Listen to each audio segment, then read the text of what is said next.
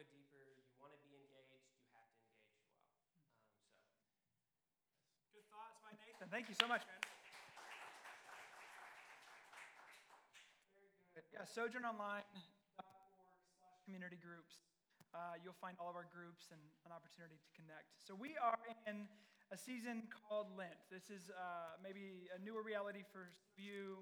For others, you've been doing this since you were younger. But this is a space in the Christian calendar where we slow down, we remember our mortality, remember we are dust, and to dust we shall return. We also remember our limitations as humans. And so for us, during 2021 Lent, we are going through the Passion narrative of Matthew 26 through 28. And we're spending some time just slowing down and remembering that there was an event that occurred 2,000 years ago that changed the course of human history. And we just want to behold it. We want to consider it together. And so we started last week in Matthew 26, considered Mary and her generosity, and Judas and his greed. And this week we're going to look at the Last Supper, or the final meal that Jesus had with his disciples. I don't know what comes into your mind when you think about the Last Supper. Leonardo da Vinci painted this. Should be up on the screen. You might be familiar with that. That's actually not what it looked like. But, whatever. It was much more of a Roman style. So they're not sitting down like Westerners. They're probably kneeling or on their butts. And they're sitting in a circle. But this is good for, you can't really do that in a painting. And so that's why he did that. And so your minds might go there, maybe post-2020 coming out of COVID. Maybe you wonder if it was more like a Zoom call. So the next photo here, maybe you think it looks like this. Again, it's not. It's not like either of those. It's actually, I was hoping somebody would laugh at that. I thought it was really funny. Glad it landed well. But this meal is profound, and it enhances our hope in the cross. And I want to consider the significance of this Last Supper with you. So I got two scenes we're going to look at. We're going to spend most of our time in the Last Supper, and then we're going to spend our last little bit around Peter's denial of Jesus. And so we're going to have 4 points as we walk through that for those note takers. Matthew 26, we're going to be in verse 17. First point I have for you is that I want to give a little historical context of the Passover. So Matthew 26, starting in verse 17. Now, on the first day of unleavened bread, the disciples came to Jesus saying, "Where will you have us prepare for you to eat the Passover?" And he said, "Go into the city to a certain man and say to him, 'The teacher says, my time is at hand. I will keep the Passover at your house with my disciples.'" So we'll pause there. A couple things happening here. We're not entering into the Passover. We can sense again a reminder of Jesus' authority. He knows exactly what to do. And so he says, go to this person. You're going to find that they're actually preparing the Passover for you.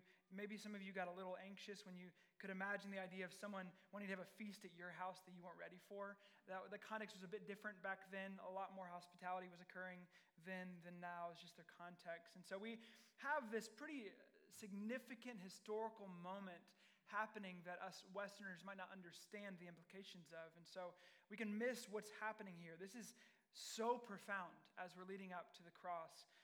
The Passover narrative is found in the second book of the Bible. So you have Genesis and then you have Exodus. And so in Exodus, we have this story of these people of God. They're the Israelites, and they've been enslaved in Egypt for hundreds of years. This tyrannical ruler, Pharaoh, is ruling over these people, and generation after generation, these Israelites are enslaved to these Egyptians. And so we find as the story progresses that God raises up Moses to go before Pharaoh. "Let my people go," he says, and he says it multiple times. And every time it doesn't happen and Pharaoh rejects, there are plagues that are poured out upon Egypt. And it culminates to this 10th plague. And in this 10th plague, God tells Moses that every firstborn son is going to die, whether they're Egyptian or Israelites. Every firstborn son is going to die. The only remedy for all of the families to escape this is to put their trust in God's means of safety, which would be to kill a lamb, allow that blood to be poured out, and to place that blood over the doorpost. And if you did that, if you trusted in God's provision and God's provision alone, you would be rescued from this. And so it takes place, it happens, and we read Exodus 12, starting in verse 12. It says this: "For I will pass through the land of Egypt that night, and I will strike all the firstborn in the land of Egypt, both man and beast, on all the gods of Egypt. I will execute judgments. I am the Lord. The blood shall be a sign for you on the houses where you are, and when I see the blood, I will pass over you, and no plague will befall you to destroy you when I strike the land of Egypt." So this happens. That night takes place. Pharaoh's son dies. He wakes up wailing in light of that, and that was the plague that was the kicker that caused him to say, "Leave." And so the Israelites left, and they had a Passover feast to remember God's faithfulness and provision from that night. And so that was the Passover. They celebrated every year, even to this day. Jews gather together and remember this event. It was the blood of that slain lamb that caused redemption to take place. In Exodus 12, when that story is laid out, 6 references to blood take place. And Tim Keller, he speaks to this a bit more. He says, "The only way for your family to escape was to put your faith in God's sacrificial provision. Namely, you had to slay a lamb and put the blood on the doors as a sign of your faith in God. In every home that night, there would either be a dead child or a dead lamb. When justice came down, either it fell on your family or you took shelter under the substitute, under the blood of the lamb. If you do not accept this shelter, then death passed over you and you were saved." That's why it is called Passover. You were saved only on the basis of faith and the substitute sacrifice. So this Passover meal was a reminder of that event. And Jesus, he sat with his disciples that night. I'm going to go rabbit trail for a second. Some of you aren't going to care about this, but for those that might, there's a debate on whether this meal actually took place on Passover or not. Scholarly. And so again, another world here, but some of you care about this. Long story short, the dinner actually took place the night before the Passover, and that can bring some confusion. When you read it, because in John's gospel it says things a little different than Matthew, Mark, and Luke's gospel, but just suffice it to say the Western culture has a view of day from sunup to sundown, and Jews have their view of day from sundown to sundown. So this meal was eaten the night, and this matters. This meal, hopefully all of this matters, but this part definitely matters. This meal was eaten the night before the Passover. Because of that, there was no lamb on the table. Because the lambs for the Passover were slaughtered the day of Passover. So because they ate the night before, there were no lambs to be slaughtered. Therefore, there was no lamb on the table, on the spread that night that Jesus ate with his disciples. So again, there's a historical side to Passover. The second point, understanding why Jesus didn't serve lamb at his supper. So Matthew 16:19 through 20, it says this: "And the disciples did as Jesus had directed them, and they prepared the Passover. When it was evening, he reclined at the table," again, Roman style, sitting on the floor with the 12, and then they begin to partake. And I'm going to bypass the betrayal portion because we talked about that last week. But you can't just eat the meal. There was like a very meticulous way. Maybe your Christmas is different. You just kind of throw it together. But that's not like Passover. There was a very specific, meticulous way, a pattern by which you had this meal. And so they came together and they organized the Passover. You have herbs, you have certain foods that you have to have at this meal to remember what took place on this Passover night. And so the meal included 4 parts that the presider or the host would use. They would hold a glass of wine and they would remember a specific aspect of the Passover. And this was happening in this meal this night. 4 cups of wine pointed to the 4 promises of God that are found in Exodus chapter 6. And so I'd love to read those to you. We can throw that up on the screen. Exodus 6. It says, "Say therefore to the people of Israel, I am the Lord, and I will bring you out from under the burdens of the Egyptians, and I will deliver you from slavery to them." It goes on to say, "And I will redeem you with an outstretched arm and with great acts of judgment. I will take you to be my people, and I will be your God, and you shall know that I am the Lord, your God." who has brought you out from under the burdens of the Egyptians. And so they remembered this promise that God made to the Israelites that this would happen. So every part in the meal, they would raise a glass of wine and they would remember that we were to be rescued from Egypt, that we were to be freed from slavery, that we would be redeemed by God's divine power and renewed into relationship with God. And so the presider would bless the food and the elements and explain how these symbols were so important for the deliverance of his people. So, for example, they would take the bread, every Passover meal. They would take the bread and they would say, "This is the bread of our affliction, which our fathers ate at the wilderness." So they would take the bread, they would remember the affliction of their forefathers. So Jesus, again, the presider of the Passover feast, and Matthew recounts what happens when the third glass is raised. And Jesus goes off script from tradition. And he says this in verse 26 of chapter 26. "Now as they were eating, Jesus took bread." Again, this was normal. This is the third act of 4 in the Passover meal. He took the bread and after blessing it, broke it and gave it to the disciples and said, "Take, eat. This is my body." And he took a cup, and when he had given thanks, he gave it to them, saying, "Drink of it, all of you, for this is my blood of the covenant, which is poured out for many for the forgiveness of sins. I tell you, I will not drink again of this fruit of the vine until that day when I drink it new with you in my Father's kingdom." So he changes gears. Instead of saying, "This is the bread of our affliction of our forefathers," he changes scripts and he says, "This is my body."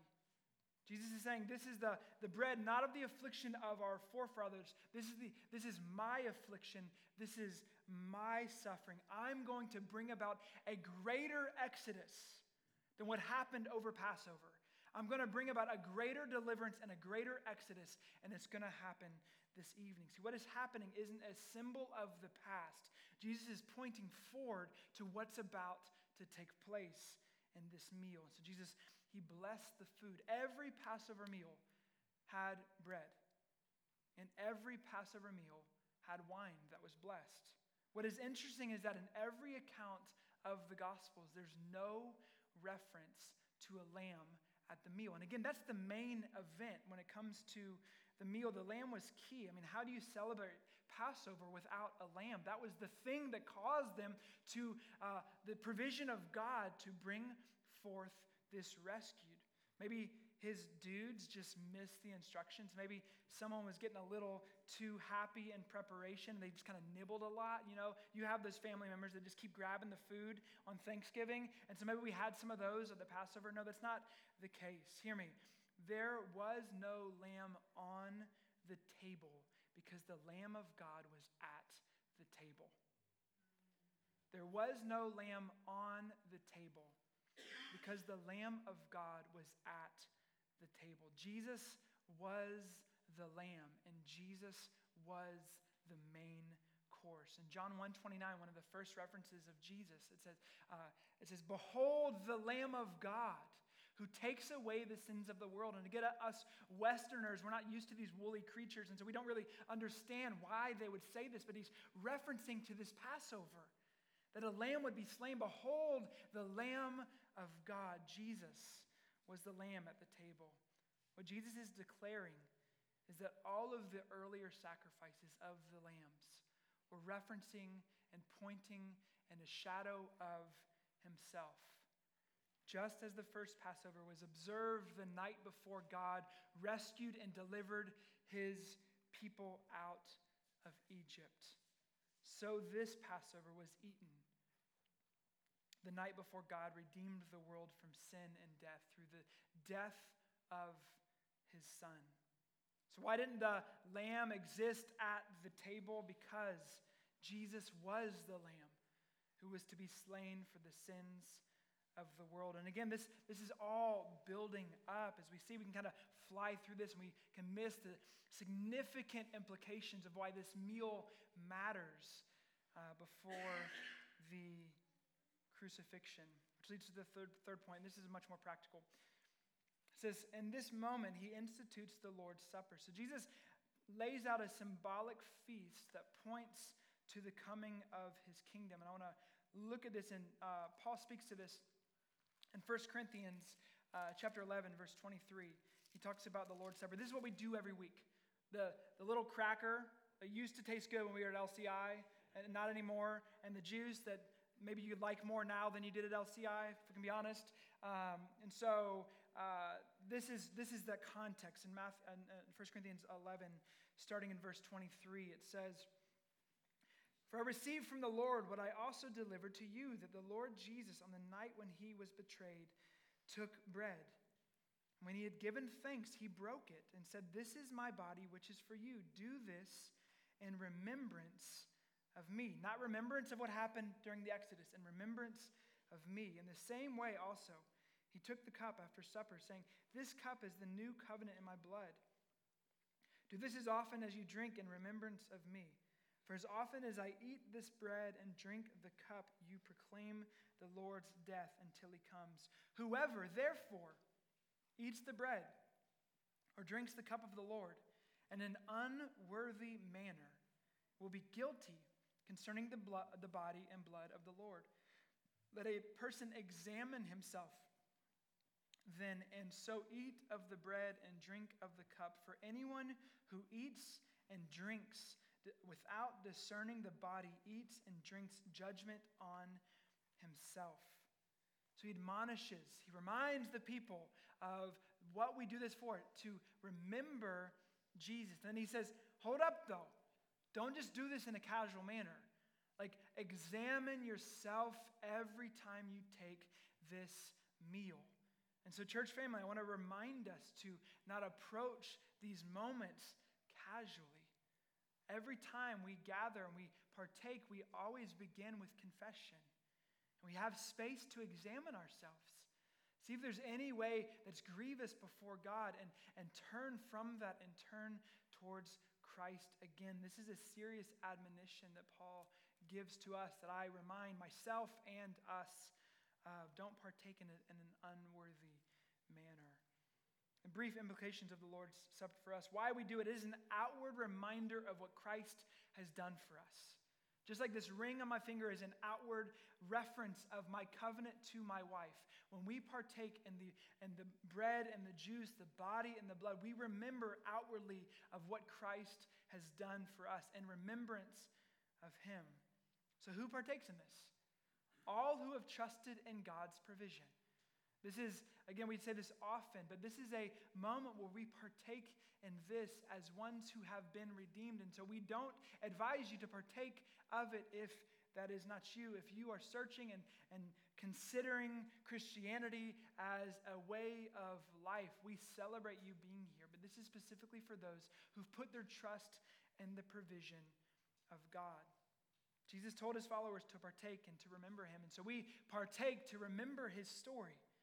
The story that we've been grafted into, to remember his forgiveness, to remember to stay strong until he comes again. So we land here. This is not actually the blood and the body of our Lord, but this is a sacred meal that reminds us of such.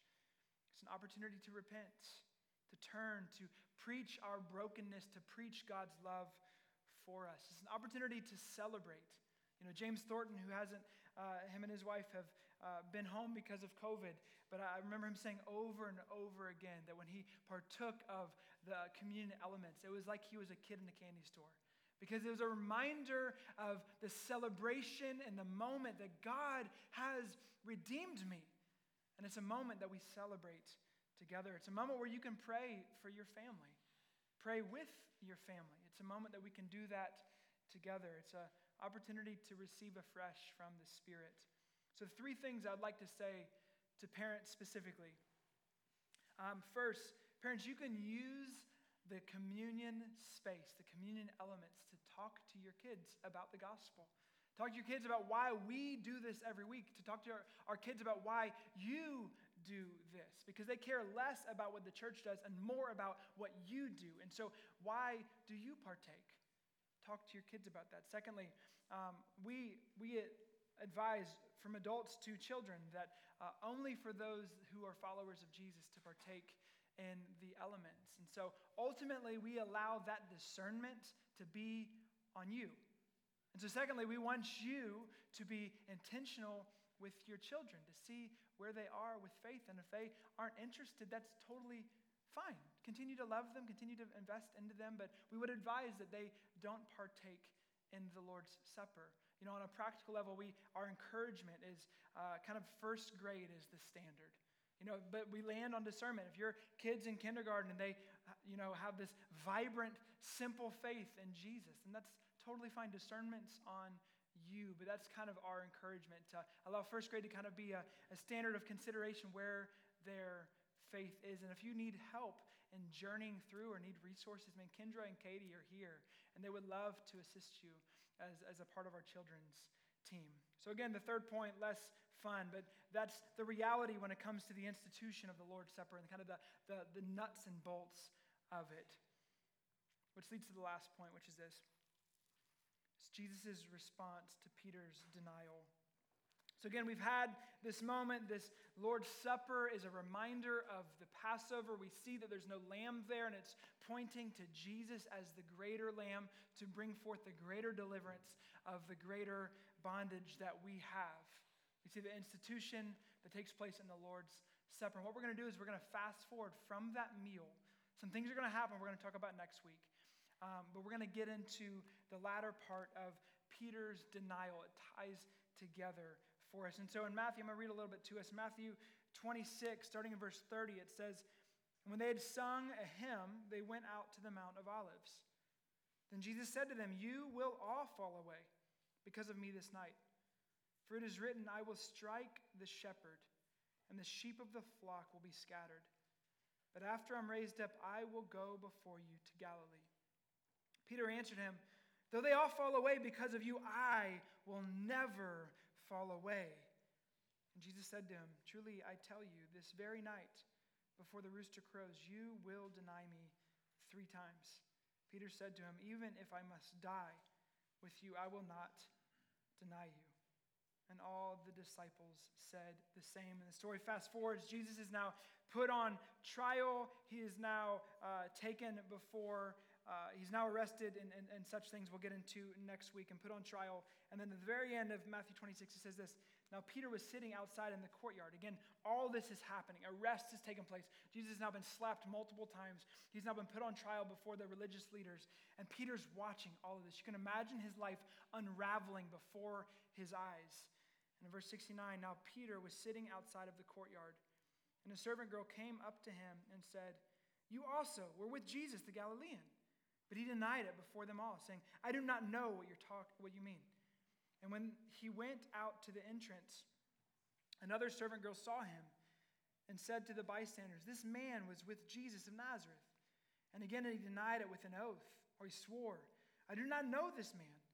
After a little while, the bystanders came up and said to Peter, 'Certainly you too are one of them, for your accent betrays you.' And he began to invoke a curse on himself and to swear, 'I do not know the man.' And immediately the rooster crowed. And Peter remembered the saying of Jesus, 'Before the rooster crows, you will deny me 3 times.' And he went out and wept bitterly." So we have 3 predictions that are in the first part of what I read. Jesus says, you guys are all going to fall away. He says, secondly, that after I'm raised up, I'm going to go ahead of you to Galilee. And then lastly, he says, there's going to be a rooster that's going to crow after you deny me 3 times. So 3 predictions. I want to continue to push us to this reality. Jesus is fully in control of these moments. He's not this poor, weak Savior. He is in control of every moment that's taking place. He knows exactly what's going to transpire before him. And so he says, "Peter, you're going to deny me. You're going to desert me and you're going to deny me." Peter says, "I would never," but he does. And so 2 notes about this. First, Jesus offers all of his disciples, ones who will soon desert and deny him, the bread and the cup. He knew they would reject him, and yet he laid this meal out before them as their lamb and offered it to them. So what does this mean? He wasn't surprised by their weakness, and he's not surprised by our weaknesses. Jesus offers the meal to an imperfect group of followers whom we identify with. This meal isn't a declaration of our arrival, but this meal that we partake in is a declaration of our utter need for a Savior. And we remember that there. And then secondly, we see within this picture of Peter's denial that Jesus' handling of Peter is deeply, deeply healing. So again, we have this moment. Jesus says he's going to deny him. Peter says there's no way. And then we have this space, and we have the denial take place. And so the things that occur, Jesus is put on trial. Jesus' life is put in the balance. Jesus is deeply distressed to the point of death. We're going to talk about this more next week. And Luke's gospel says that he begins to sweat blood. He's in such stress. He goes to the point of saying, Father, take this cup from me. He's pleading. He sees the wrath of God that's about to be placed upon him, and he pleads with his Father 3 times in the garden, take this cup from me. His closest friends desert him. And then in Luke's gospel, he adds this one caveat that I want to close our time with. In Luke 22:61, all of this is culminating. The same passage is taking place here in this one verse that's just so impactful. So verse 6, he says, but Peter said, this is his third denial. Man, I do not know what you're talking about. And immediately while he was still speaking, the rooster crowed. And this verse 61, and the Lord turned and looked at Peter. There was so much going on in that moment. There was so much stress that Jesus felt in that moment. His life being in the balance. And yet he intentionally made effort to make eye contact with Peter right after Peter denied him for that third time. It's as if he knew. It's as if to say, I knew you would deny me and I'm not going anywhere. It's this moment where Peter's life is now fully unraveled as he hears the rooster crow, and immediately in Jesus' kindness, he doesn't have to, but he chooses to, and he makes eye contact with Peter to say, I'm not going anywhere, man. So he weeps, Peter does, weeps. And then he goes and he watches his best friend get beaten and put on a cross, naked, vulnerable, the wrath of God placed on him. He sees his limp, dead body put into a tomb. He sees the Roman soldier come with the stone out front, and his life seems like it's over. And you can imagine, if you're in his shoes, you can imagine that moment where you looked at your Savior and you're like, I screwed up. You can feel the pain that Peter might feel. And then that Sunday morning came around, and you begin to hear stories that this one, your best friend, has risen. You go to the tomb, and it's not, it's empty. You see it's rolled away, the stone is. And Peter's first encounter with Jesus we find in John 21. After the weeping, after the cross, after the feeling like he betrayed his best friend. In John 21, 4-8, we read this story. Just as day was breaking, this is Sunday morning, Jesus stood on the shore, yet the disciples did not know that it was Jesus. And Jesus said to them, children, do you have any fish? And they answered, these guys were not very good fishermen, it seems. No. And he said to them, cast the net on the right side of the boat, and you will find some. This is the very thing that Jesus did to Peter out of the gate when he told him to follow him. So they cast it, and now they were not able to haul it in because of the quantity of fish. And that disciple whom Jesus loved therefore said to Peter, it is the Lord. When Simon Peter heard that it was the Lord, he put on his outer garment, not sure why, for he was stripped for work, and threw himself into the sea. Typically, we kind of limit our clothing when we jump into the water. He is so overwhelmed. The last time he saw interaction with Jesus was when his eyes looked into Jesus's, and after his betrayal, and he jumps into the water. And the other disciples came in the boat, dragging the net full of fish, and they began to have breakfast together. And he knew the look of his Lord. And so when he realized in that moment that Jesus had risen, he ran to Jesus. He didn't put himself in timeout. He ran to Jesus. It's powerful for Peter, but it's powerful for us. I mean, we don't know this Jesus, right? Like, we don't know the depth of kindness that this Jesus offers to us. He cares for us much more than we realize. We partake in these communion elements, and it's screaming to us of God's care for us. I love in that Matthew passage that the shepherd will be struck. That's the Lord is my shepherd, I shall not want. That shepherd was willing to be struck that we could go free. It's powerful. And throughout this series, my hope is that we can demystify some of the cross and allow it to not just be theological when we use kind of the Heisman and talk about propitiation and atonement and all of the big words and forget the intimate encounter that God wants us to have with it. As we look at how Jesus loved Peter and Jesus loved his disciples and how Jesus therefore loves us. And this event changed the course of human history. And as we behold it, it can change our lives. No one has loved us like Jesus loves us. He becomes our lamb, and it is his kindness that leads us to repentance. And so this text in Matthew, it reminds us that this cross that we remember week in and week out is a reminder of a greater exodus and a greater deliverance because we were more greatly enslaved to our own sin and bondage. But God, on a rescue mission, he didn't use a Moses, but he became a Moses. And he entered into our story, and he died our death. He became the lamb for you, that if you trusted in his provision, it wouldn't just be that the angel of death would pass by you overnight, but you could have everlasting joy with God. That's the offer of the Passover narrative for us. He is our lamb, and his kindness leads us to repentance. Amen? Amen. Let's pray.